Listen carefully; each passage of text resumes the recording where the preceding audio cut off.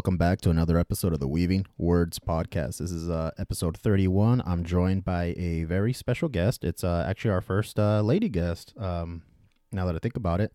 It's one of my friends from the shop as well. Her name's Anna.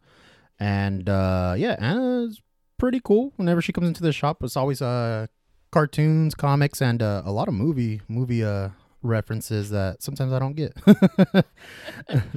But would you say that's a majority of your interests when it comes to like media, stuff like that, cartoons, movies, or do you do a lot of the video game stuff now too? It's mostly cartoons and movies. Anything with a story plot,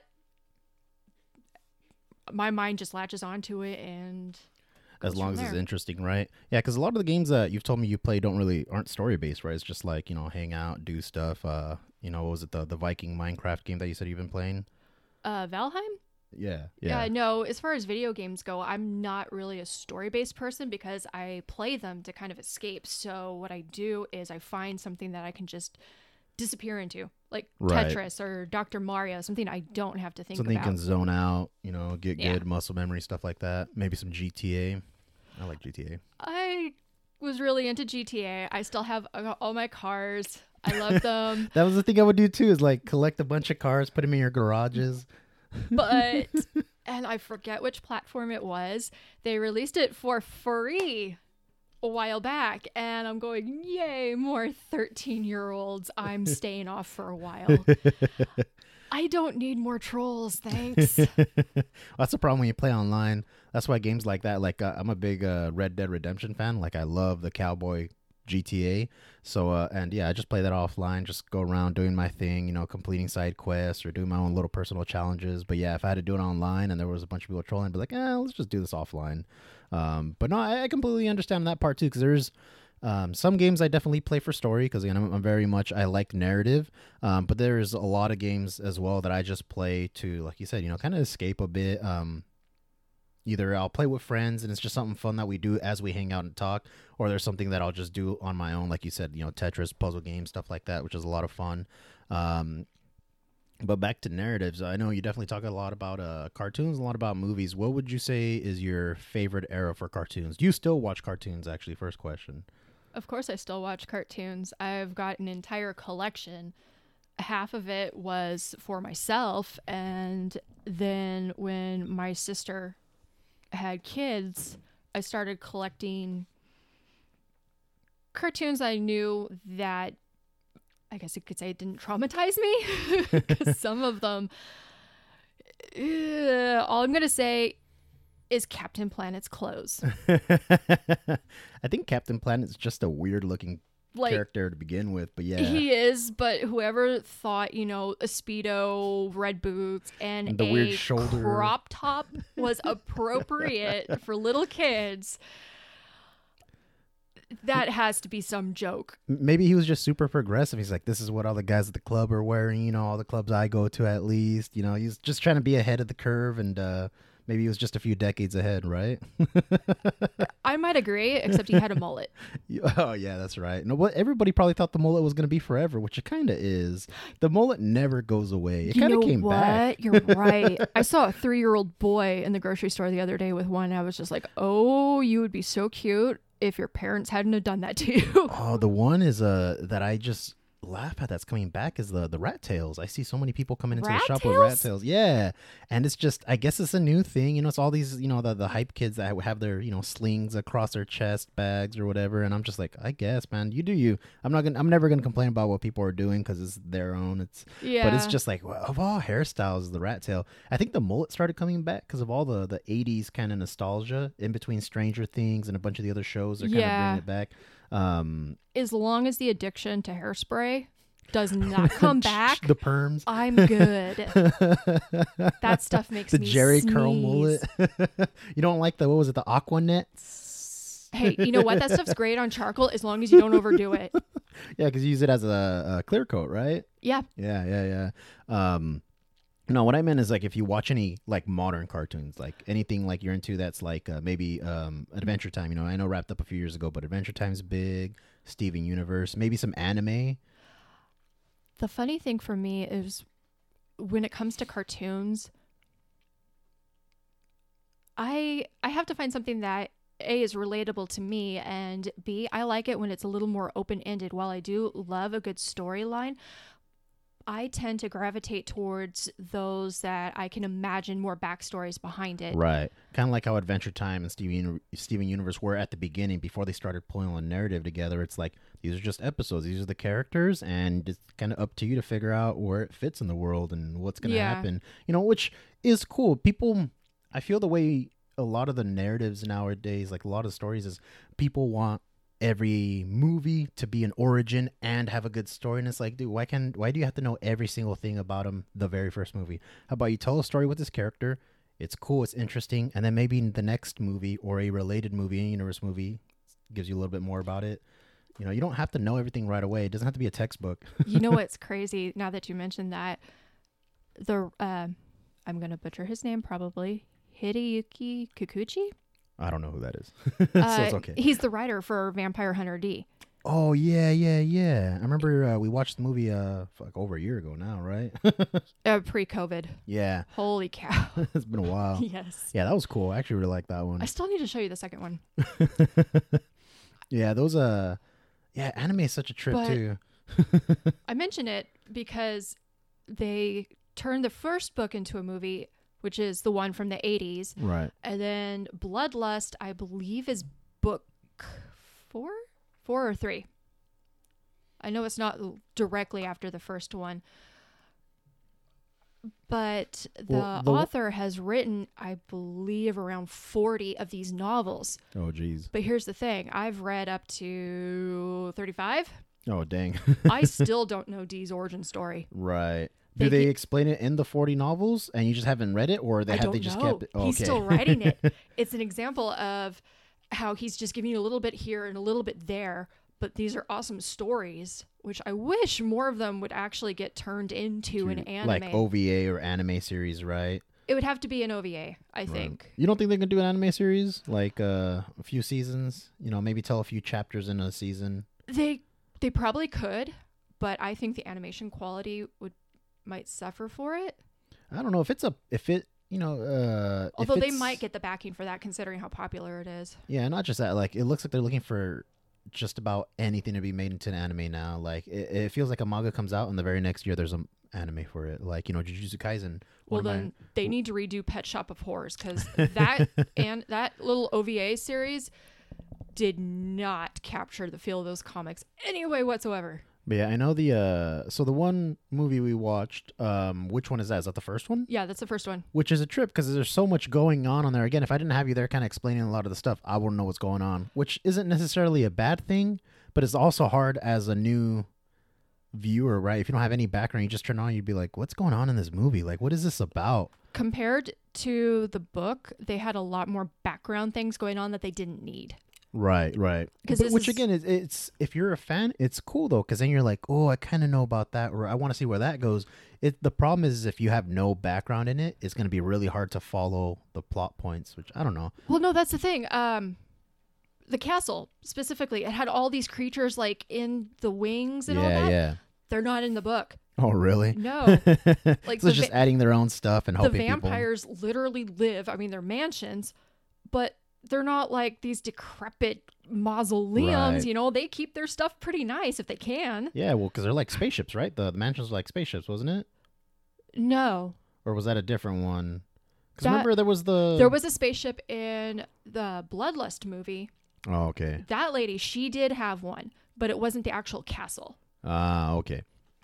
Yeah, no, but yeah, talking about animation and stuff like that, I know you're a big Disney fan, right? For like the old cartoons? Because I remember you always have like your, what was it, Chippendale Rescue Ranger shirt. Not today. Yeah, I was looking down to see what shirt I had on today.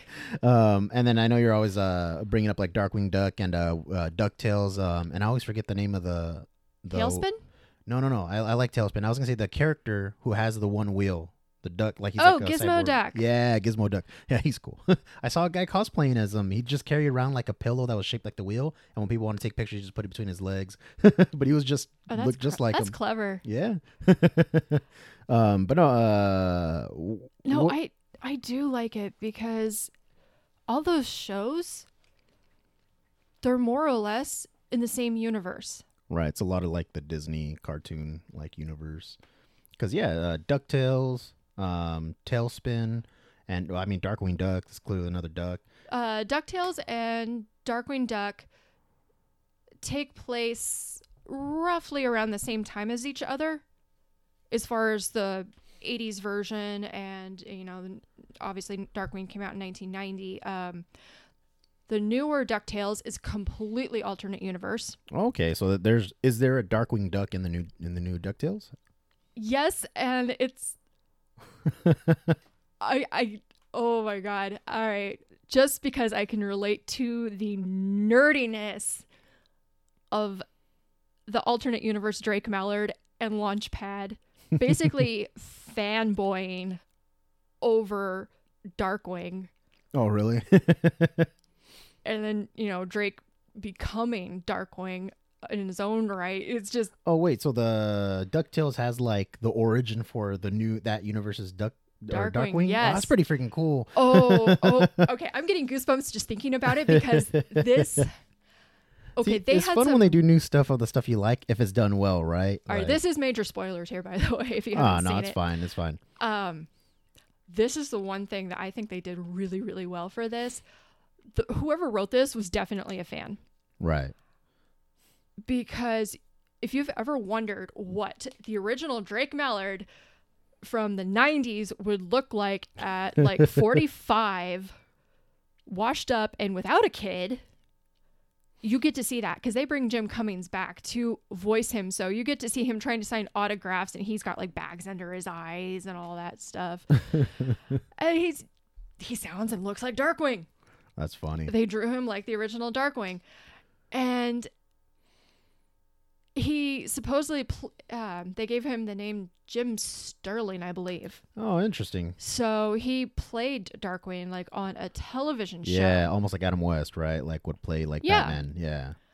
Actually, it's exactly like that. So what happens is he finds out that McDuck Studios is actually backing a Darkwing Duck movie, and he's cheesed off that he wasn't, into this, and it's Drake Mallard who actually auditioned for Darkwing and got the role, and the whole thing ends with them fighting each other because Jim's lost his mind because he, that's his one claim to fame. That's like the only thing in his life that actually mattered, and here's this up and coming kid taking it from him. But they both come together because they realize that Launchpad believes in their message.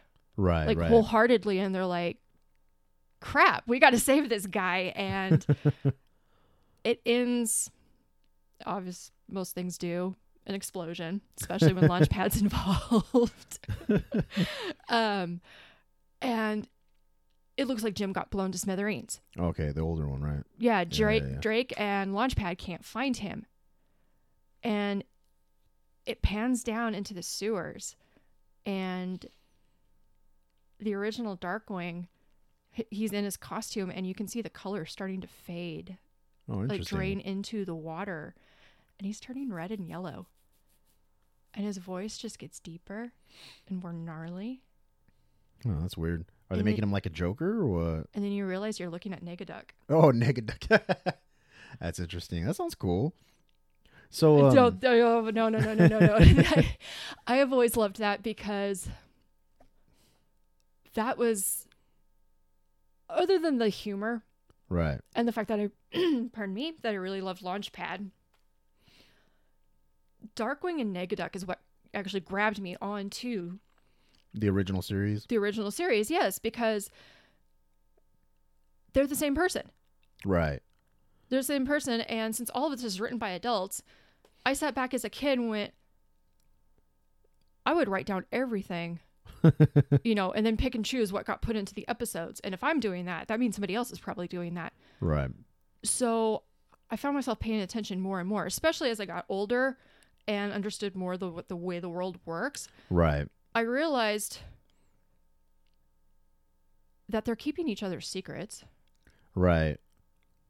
You never hear them call the other ugly. Oh no, they're both vain. Holy crap, are they vain? Um, but in the comic series, Negaduck doesn't go after Darkwing until he has a legitimate way to explain it to the Fearsome Four if he has to. He doesn't. But he already knows where Drake lives. Right. Because it was his house in his own world. So it's just really weird to watch them interact with each other and recognize that they don't actually hate each other. They don't want to kill each other. They want to hurt each other, but only in the sense that as far as they want to hurt themselves.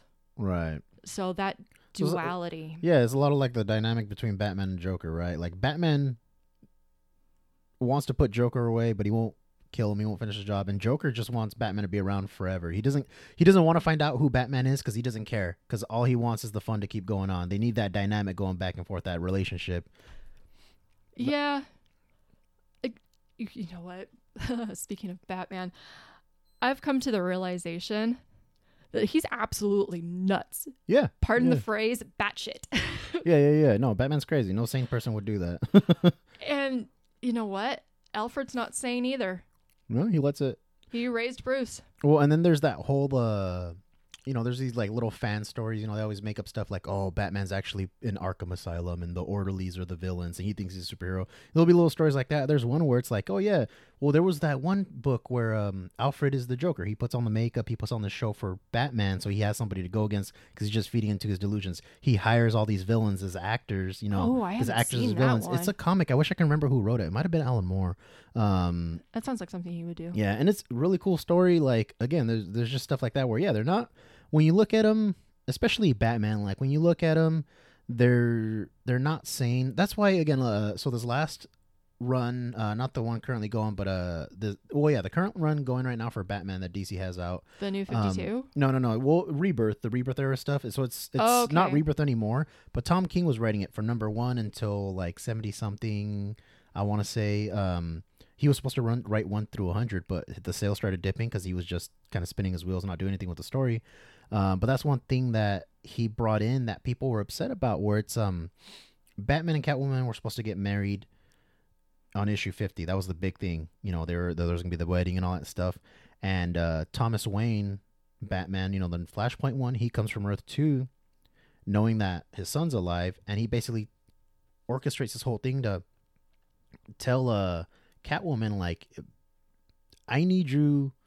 What was it? It was something like the dad wanted him to marry Catwoman and just stop being Batman. He's like, you're not happy when you're Batman. Like, all this you invite all this tragedy. It's not a healthy thing, right? Because Thomas Wayne was a doctor. He's like, this isn't healthy. I want my son to have a good life. Like, I want him to live a good, happy life. And Batman's he's not gonna have a happy life as Batman.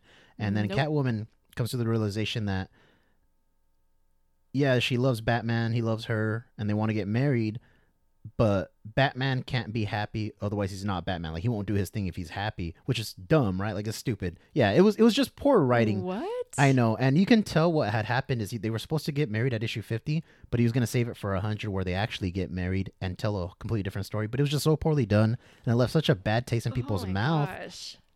It left such a bad taste in people's mouth that they ended up, again, the sales were starting to dip. They ended up pulling him off the title. But the last story arc he did was a City of Bane, where Bane takes over, and it's all orchestrated by, Thomas Wayne. He's pulling the strings. So he takes over Gotham while Batman and Catwoman are like on vacation, in freaking bikini and swimsuit on a beach, having fun. Meanwhile, the Bane's taken over. He took over Gotham. He kills Alfred while Batman's away in front of Robin, in front of Damian Wayne, because that's his father basically too, or his grandfather. So he's looking at him, and Bane's like, this is my city. He goes, no, this is Batman's city. He goes, oh really? And he just goes to Alfred and just snaps his neck in front of him. And just crazy stuff. Yes. Kill the grandfather in front of the child from the League of Assassins. Right. That's a good idea. But yeah, it was just so weird. I got the idea where, again, Batman's not a healthy individual. Tom King had a great idea that he couldn't execute properly. And I think a lot of it too is not his fault. I think DC wanted to milk, all the way to issue 100. They wanted to keep that anticipation. The problem though is right after the wedding, quote unquote wedding issue, where nobody got married. because at the same time Marvel was doing a wedding issue between Colossus and Shadowcat, and they didn't get married in the wedding issue, but Rogue and Gambit did. So it was technically still a wedding issue. Yeah. Okay, because I did watch the X-Men cartoon a little bit as a kid. That makes little me happy. Yeah, they're and then they had a title Mr. and Mrs. X, which is pretty cool. But again, they didn't lie to people like DC did. DC said this is a big wedding issue. They got businesses to buy in these crazy exclusives. It was so bad that they were taking refunds on all the books from the stores because they ordered so much of them. They're like, all right, we're sorry, we'll take the books back and give you your money back because they messed up. And then what messed it up too is the story arcs afterwards was like the very next story arc is what was it? It was Batman on trial because he's a vigilante. He's not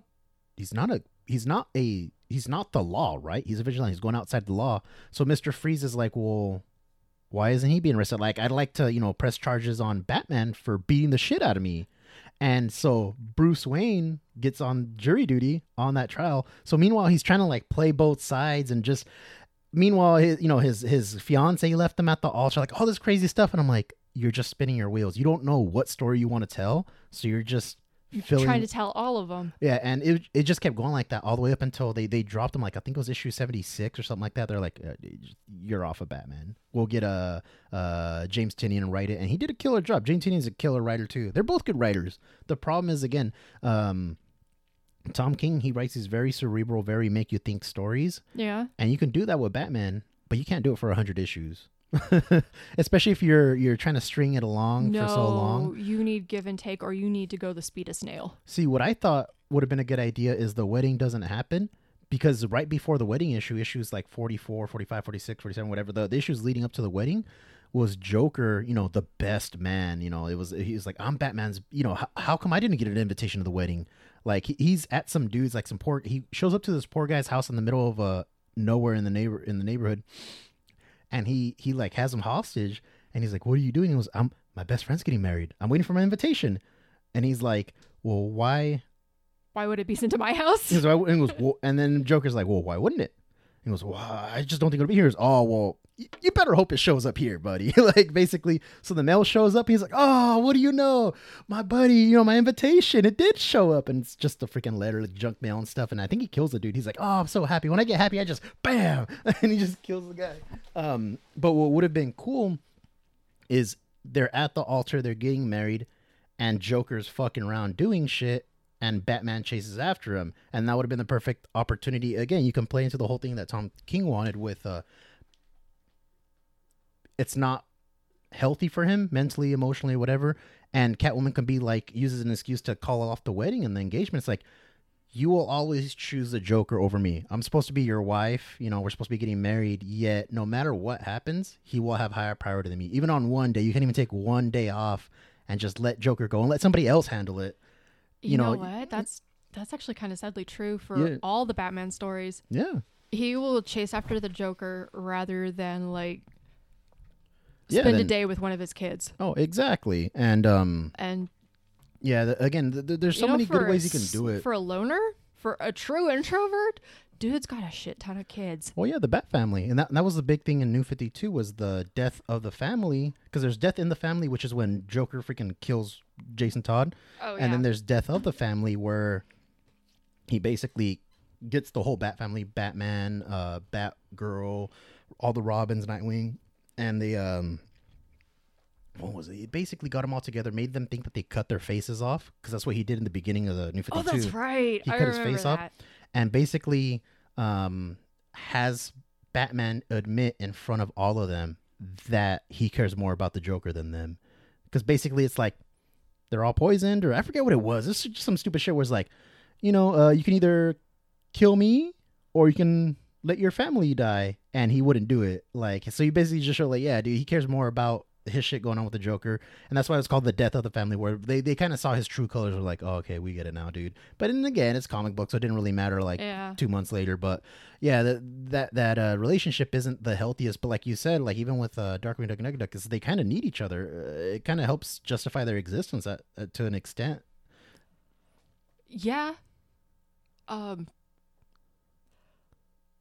I don't know, the two of them.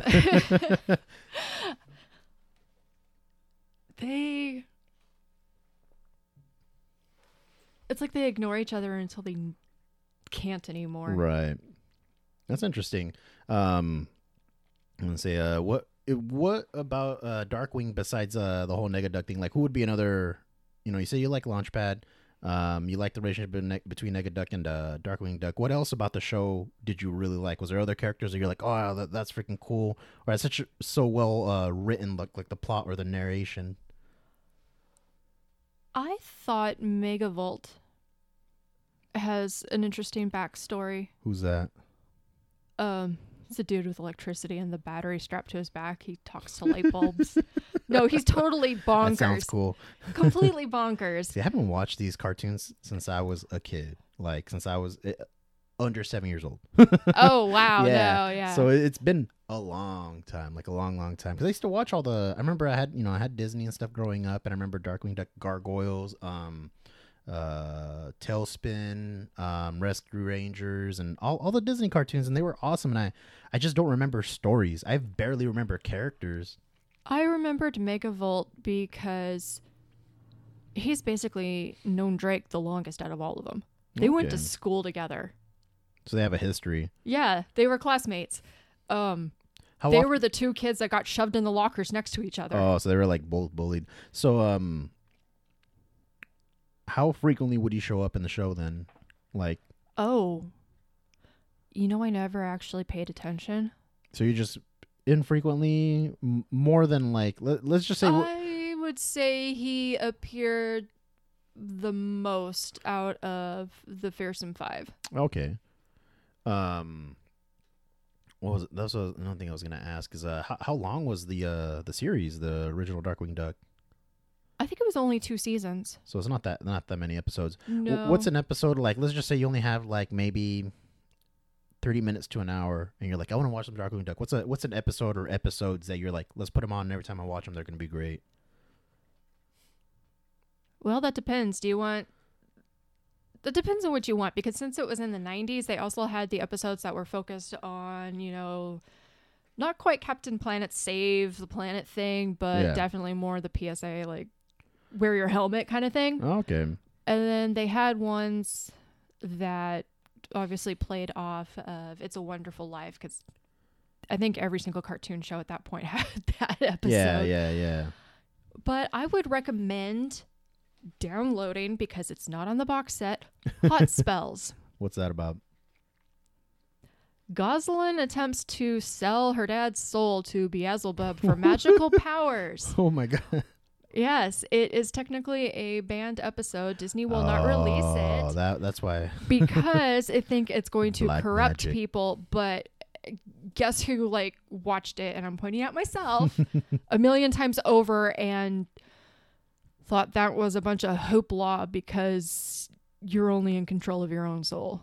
Right. And that's interesting. as a child, I thought anyone who didn't understand that was terminally stupid, which is really mean of me. But that was a good one. And that one's just interesting because you also get to see more of where Morgana came from. Okay. You get to see a bit of who she is and what she's actually capable of, or supposedly capable of. As far as witches go, she's always kind of struck me as mediocre. Like, if your magic's constantly misfiring, how in the hell did you graduate? Yeah, you're supposed to be this big bad. Yeah, you're so inept, like take Magica to spell. She never crossed over from the original DuckTales to Darkwing. Okay. But she does in the comics. She's actually a more knowledgeable witch than Morgana, and Morgana has the magic naturally, where Magica trained for it. She learned it. She wasn't born with it. Right. It's not natural to her. No. Oh, that's interesting. And she's strong enough of a sorceress that even Scrooge McDuck actually respects her. Okay. And other than being polite, I don't think Scrooge really cares too much about Morgana. Okay. But yeah, I lost my train of thought. Yay! No, you're just talking about the episodes, why you like that Thank specific you. one.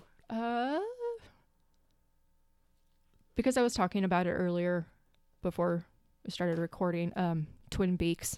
Twin Peaks. That name. episode it's hilarious.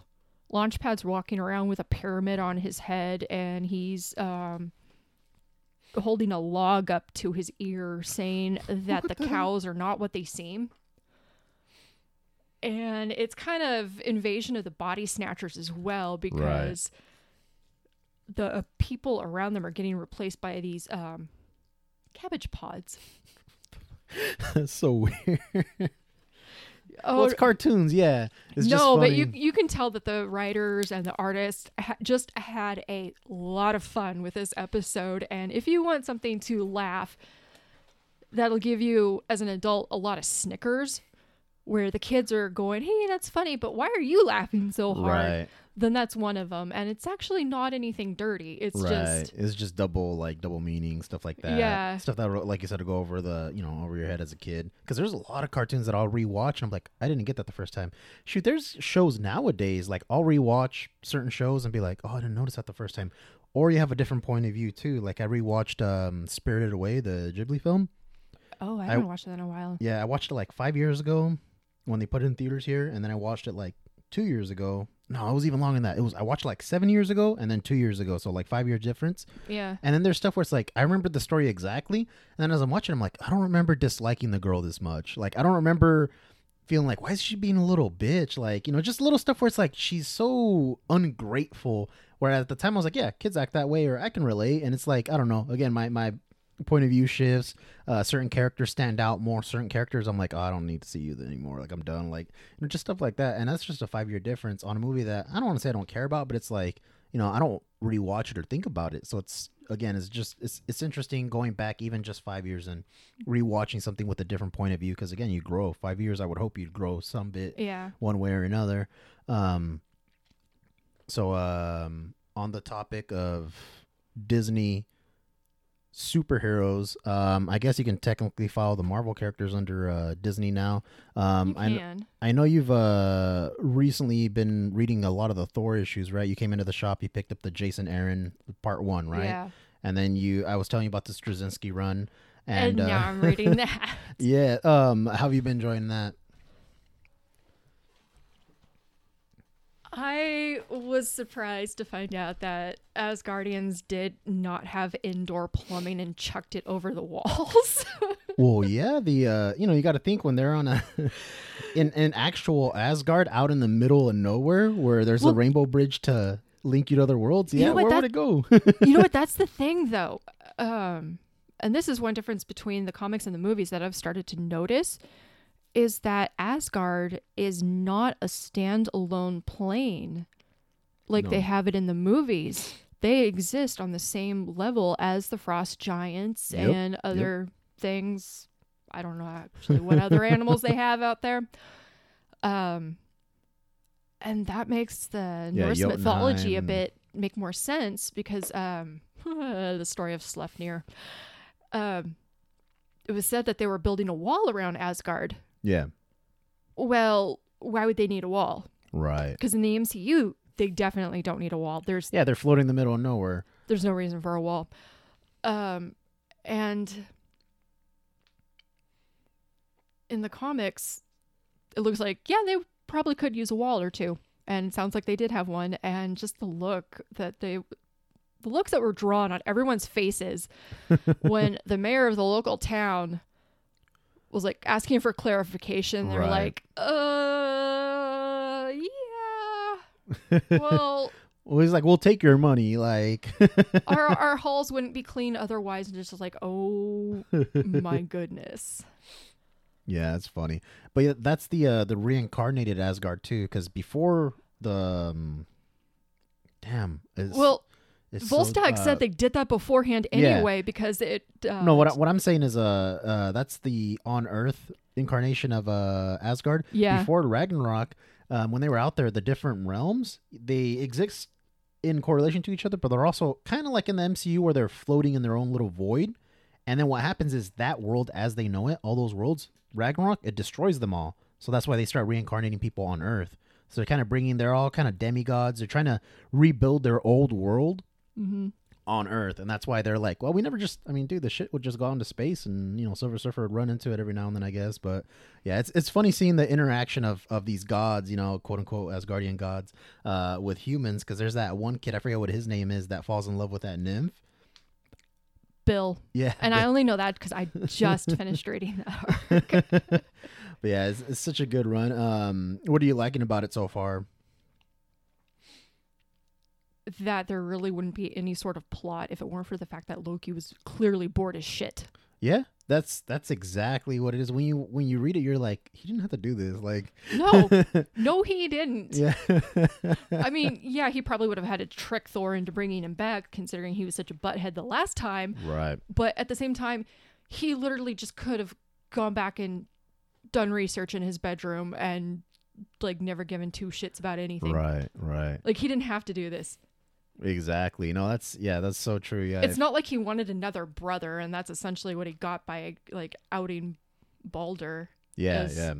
Well, and that's the thing too is if you haven't read already, the Straczynski run for Thor is a really, really great run. It takes place after Ragnarok, about a year after Civil War in the universe at least, because there's that moment with Captain America, when he's quote unquote dead, time bullet, he's bouncing around in time, I guess is the current excuse. Wibbly wobbly, timey wimey. I suppose that would make sense why he could. Well, that's what they did. So astral project himself into whatever present Thor's in. Yeah. Because at first it was just ghosts, like they're seeing his ghost or whatever, and then later on they explained, like, oh no, he got shot by a time bullet, and it started bouncing him around from reality to reality throughout time. And I'm like, I guess, dude, whatever. You know what that makes me think of? The X-Files. Nobody really dies. Yeah, in comic books, nobody really dies. It's a revolving door. But when I read that Straczynski run for Thor, I was very new to comic books. It was about 10 years ago, actually. And yeah, it was cool. They incorporated a lot of the mythology and made it cool and interesting. And yeah, I had the same thought at the time too. I was like, why the fuck is Loki being such a dumbass? Like, why? Which made it more interesting after the whole siege event and everything, where he reincarnates him again as a kid. He's a kid and he reincarnates him, and he basically says, like, no, that's my brother. So it goes to kind of make you think, like, would he have, even if he didn't trick him into reincarnating him in Sif's body, do you think he still would have gone and reincarnated him? Because he was supposed to be like in that old dying body, right? I'm not sure which body he was in. Oh my goodness, there's so many different, like. Yeah, but it would have been, I think he would have still done it, because if you read a lot of the other Thor stuff, like there's another just graphic novel, Thor and Loki Blood Brothers, where it's another timeline where Loki wins, he's the winner, and he has Thor in the stockades, like they're going around. I keep nodding and no one can see it. Well, we're talking, I can see it. Yeah. But yeah, he has Thor in the stockades. He's won, Loki won. And he goes and he finds out about the Celestials, about the people who basically live off of his conflict with the brother. He's like, you're not the first Loki that won, quote unquote. He's like, it always goes this way. Thor kills you, or Thor traps you, and you're, there's the original Asgardian, or the original Norse tale where he's doomed to be tied up forever with a snake dripping venom into his eyes. That's his hell basically after Ragnarok, because he's gonna be the one who starts it. And he's like, nah, I don't believe you. Like, and he basically at the end of the story comes to terms like, nah, Thor's my brother, I love him, I'm gonna break this chain, I'm gonna break this cycle, and I'm gonna make amends with my brother. And he's on his way to the dungeon to let him out, but Thor's broken out and basically working his way to Loki. He's like, oh, I was on my way to let you out. He goes, sure you were, and he kills him. Like, Thor kills Loki. Like, but there's always that thing of, like, they are brothers, even though they're not technically actually brothers, they do see themselves as brothers. And I think after that whole siege run, when he reincarnates Loki, he makes a good point where it's like, Loki's not the god of evil, he's not the god of death, he's the god of lies and tricks. He's a trickster. And sometimes, like you said, he's so bored, or he just, I don't know why he went about it that way, but still doesn't change the fact that, that's my brother, that's my little brother or whatever. Like, I'm still gonna love him, and I know, he's done a lot, but sometimes you're irrational with family. Yeah, and I think under different circumstances, Tony Stark and Loki would have been the worst best friends. Right. Because they're highly intelligent. very hands-on, Very self-centered. incredibly so. And if you combined Loki's magic with Tony's technology, just imagine like two mad scientists cackling. Right. Well, they did that in Thor had a really cool crossover event in Marvel. It was Fear Itself. And the idea was, Thor has the Mjolnir, that hammer. Well, they Yeah. drop a bunch of different hammers that are evil or whatever, Yeah, so people pick them up and then they turn like these crazy big evil like destroyer level villains. And Okay. Iron Man basically he does like this blood ritual, so he slits his wrist and he's like, calling on Odin. He found out a way to call on Odin, with the blood ritual, and he's like, Odin's like, "What the fuck do you want?" He's like, I'm basically a smith, a blacksmith. Like I make weapons, I do this and that. I'm a weapon maker. Let me use your forges to make weapons. So they give Tony Stark access to all this magic bullshit, and then he comes back with like magical stuff. You know what? If you're gonna call down Odin, offering to make weapons is probably the one way he wouldn't immediately like smite you. Right. But it was an interesting idea. The problem I had with it at the time is at the same time that Marvel was putting that out, because it was a cool crossover event. I had issue 1 through 5, and I think I have 1 through 4. I didn't even finish it. DC was doing Flashpoint, which is what kicked off New 52. The difference between, because I was reading both at the same time, the difference between DC's Flashpoint event is you can read issue 1 through 5 of Flashpoint, and it's a concise story. Yeah. When I was reading Fear Itself, I read issue 1, I'm like, oh, this is cool.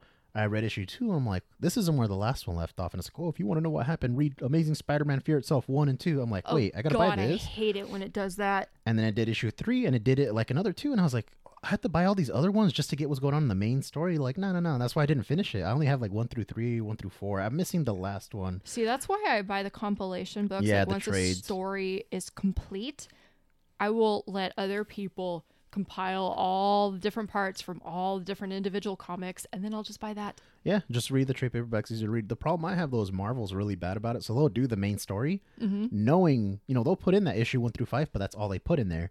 And they won't put the other ones you need to fill in the gaps. So like, oh, you got to buy those separate. This is the tie-in book. I'm like, yeah, but now I have to read issue 1 and figure out where it ends. And then I got to read the first tie-in in this book. And then I got to bounce back and do this. So Marvel, but they want to sell you that extra book. That's why Marvel does it. Like, Why do you think I'm not really reading anything that's recent? yeah, it's just, it's too much. But yeah, that Thor run's I don't awesome. have space for it. Like, I stopped buying Batman comics because I'm out of space. My drawer Yeah. is full. Yeah. You can't see it in my closet, but I got like 16 short boxes in there. Yeah, and they're spilling Oh, out that's everywhere. right. I forgot you have.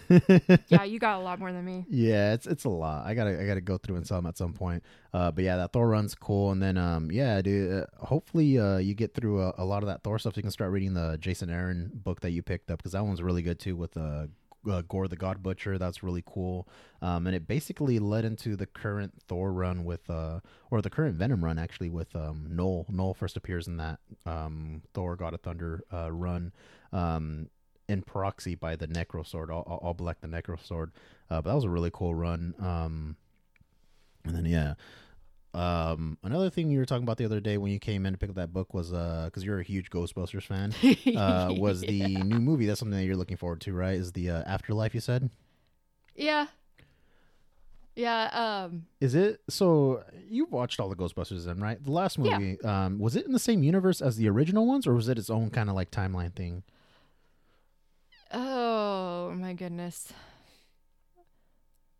The female Ghostbusters was its own timeline. Right. It didn't. Was there any references to the original ones? Yeah. The original cast had cameos in it. Right, but not as themselves, right? No. Okay. Yeah. So it's definitely its own like thing. Whereas this new one's supposed to be kind of like DKR, Batman Beyond, like it's after, right? Like this one is directly canon. Right, because it's young, right? They're all the kids. It's like the Stranger Things kid and some other kids. They find out they find their old like whatever gear or whatnot. I'm assuming. That's what it looked like in the trailer, at least. No, they're Spangler's grandkids. Oh, okay. Yeah, because since God bless Harold Ramis's soul, he's no longer with us. Yeah.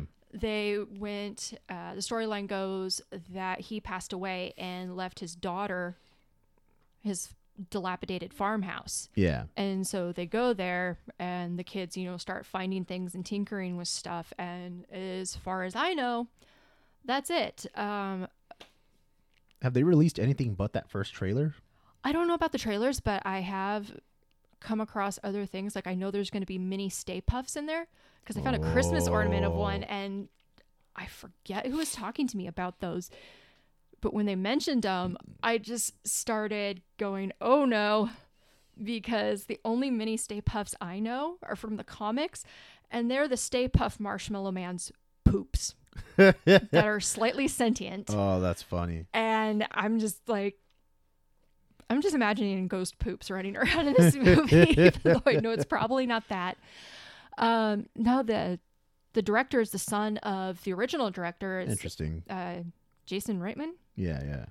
Who's actually, it was the kid who said the Ghostbusters sucked in like the second movie. That's funny. What are you hoping is in this new movie? Egon and Janine better have got together. Holy crap. I know that was left on the cutting room floor for the most part for the first movie. And then they tried to put her off with Louis Tully, which, yes, was funny.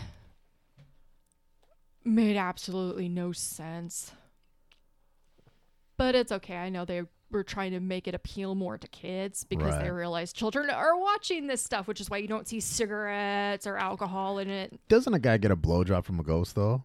That's in the first one. And yeah. How's and you know what the funny thing is I felt comfortable showing both my nieces this up until recently because the oldest niece is 10 and she's just old enough to actually go, wait a minute. Yeah. What is that? And now I'm like, now they have questions. She hasn't said anything yet. They generally want to skip ahead to when the Stay Puft Marshmallow Man comes out. That's her favorite part. But I'm dreading the day when she actually realizes that this ghost is not pulling a prank. And yeah. That's the thing. I get parents so concerned about what's in the comics when they pick them up for their kids. Like, oh, I just don't want any sexual stuff in there. I'm like, yeah, but like if they're young enough, like if it's too much for them, it'll just go over their head. Because there was a lady looking for something, I forgot what it was, and I'm like, oh, well, this one's mature, but it's serial killer, a lot of gore, something. Like, oh, that's fine. I'm like, oh, so you're fine with your kid getting desensitized to like crazy overt violence, but God, no, have a man and woman, having a natural relationship. Oh man. Actually, that you talk on that, since my niece is reading a lot more, she's getting more into comics. And beforehand, she liked a lot of the Spider-Man ones because that's what she saw on television. So I was buying her those. And now she's getting at that age where I can show her some of the ones that I have that I read in like junior high and high school. She didn't flip through it. She was just blown away by the fact that the book was so huge because it's a compilation one of like one of the volumes. Trades. It was Inuyasha. Oh, yeah. It was volumes 1 through 4, I think. And this thing's like an inch thick and like the size of a textbook. And she was just like, wow. Yeah, it's just cool to have a big book too. With but she started reading a little bit of Sailor Moon. Oh yeah, Sailor Moon's a cool one. Yeah, it is. I really like it, and it dawned on me. It's like female Dragon Ball Z, basically. It's all the female empowerment, like power fantasy right there. Yeah. I can beat the shit out of anyone with fucking magic and love and the positive energy. except the whole thing does revolve around relationships, Usagi with Tuxedo Mask. Mamoru, yeah. And then I'm blanking on their names. Uranus and Neptune. Yeah, the lesbians.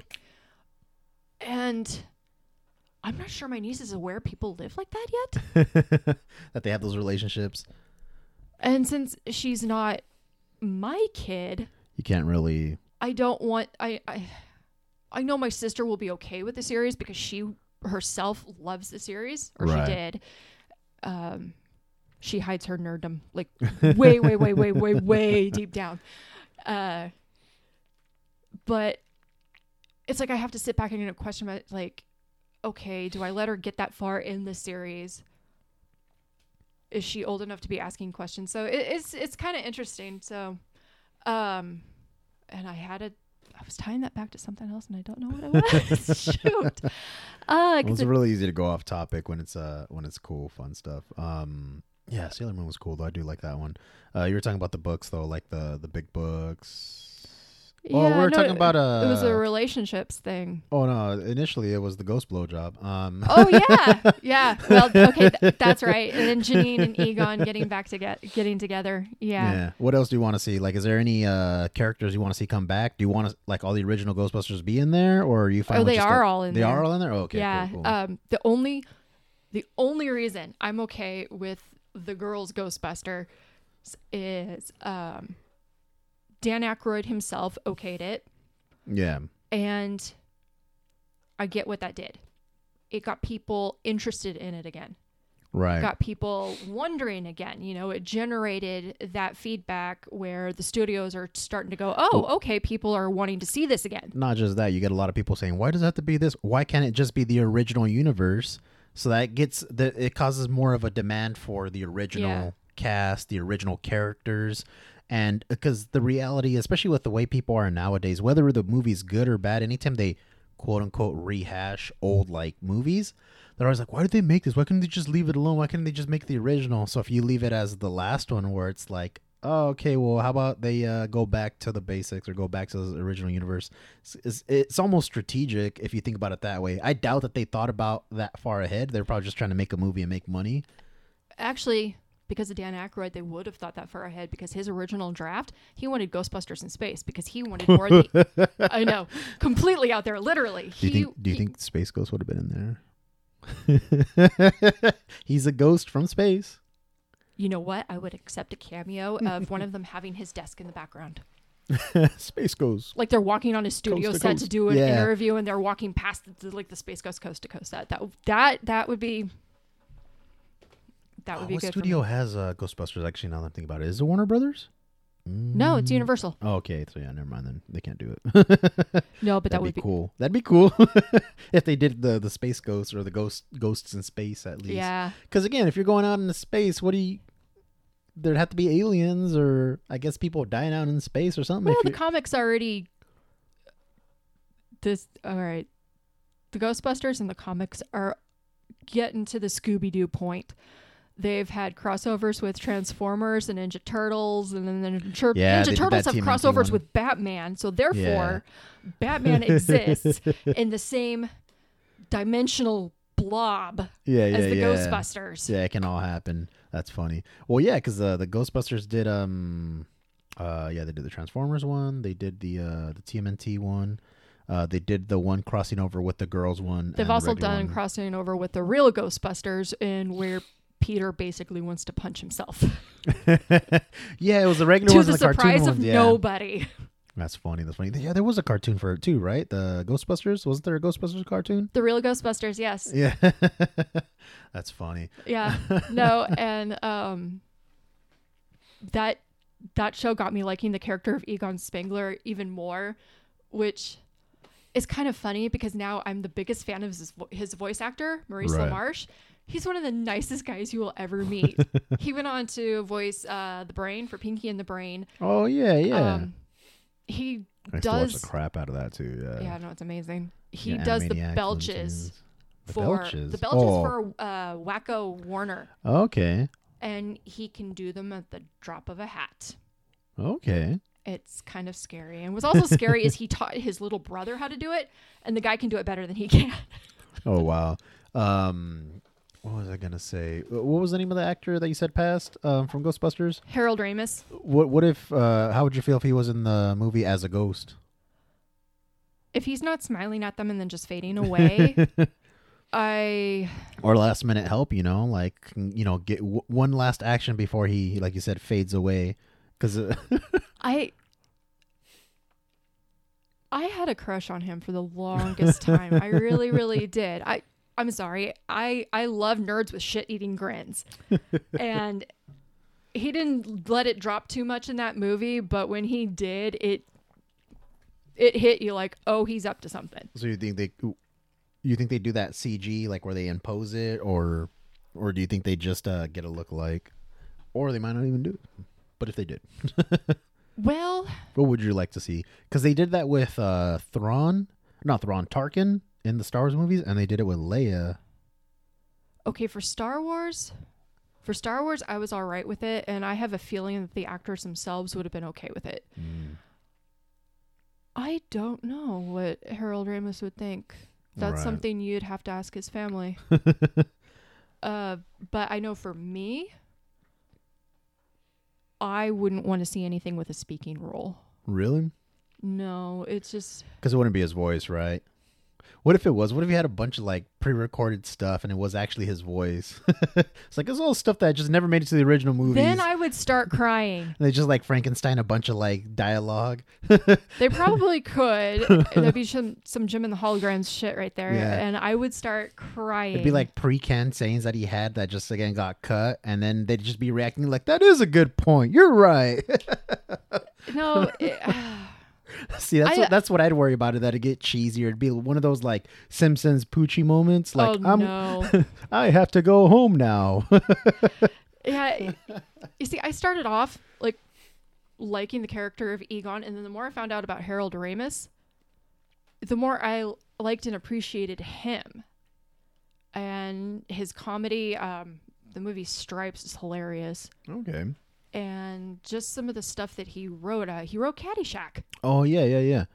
So to see his sense of humor, and then I read The Ghostbusters Daughter by his daughter, Violet Ramis. Oh, it's a Steele. book. It's an autobiography, and just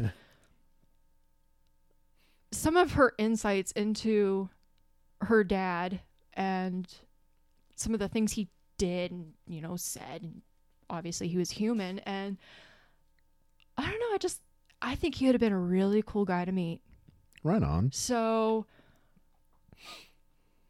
that being said, if they had a speaking role for him in the new movie, I think it would I don't think it would hit right. At least it wouldn't hit right for me. But I can say that I do appreciate funny cameos, because this is one thing about the girls Ghostbusters that I actually did like, is they had a gold bust of Harold Ramis, like Stripes days, in the background of one of the offices with that silly grin at his and his hair just everywhere. And oh my gosh, I lost it in the theater. I'm pretty sure nobody knew why I was laughing. Yeah, that. Oh.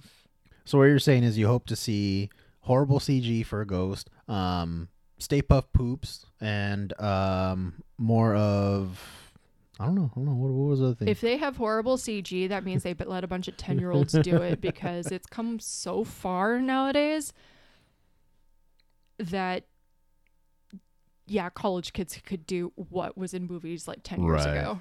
So there's no excuse for bad CG. None at all.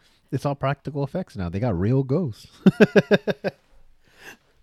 It's just cardboard cutouts. Alrighty. And I think that's a good good amount of talking about a lot of these stories and stuff. Yeah. So you do have, I don't know if you wanted to talk about any of your art that you do. I know you said you haven't been doing it for a while. But in case people want to look it up, you said you had a Deviant art? Yeah, I have a Deviant art. It is Anna McNairn at deviantart.com. Okay. And then you said you had some other social media accounts as well. Yeah, if you Google the Redheaded 118, you will find me. Awesome. And what are you putting out there on the social media? Honestly, right now, not a whole lot. I'm still very much a hermit, and in order to create stuff, I find that I actually have to be out there and living. If I don't have new ideas coming in, my writing stops, my drawing kind of stops, except I drew one of the Twitch streamers I like to follow as a little chibi character. Oh, that's cool. That's fun. I don't know. He just gave me the idea, and it came out really, really cute. See, no, it's fun, but you're right. Like, a lot of art is definitely fueled or inspired by experience. The idea of any type of art, whether it's a visual or music or writing, literature, is to move you one way or another. It's to move you to think or feel a certain way, and the way you make that is by experiencing it. It's like, I want to feel someone to feel sad or mad about this, or I want somebody to feel this way.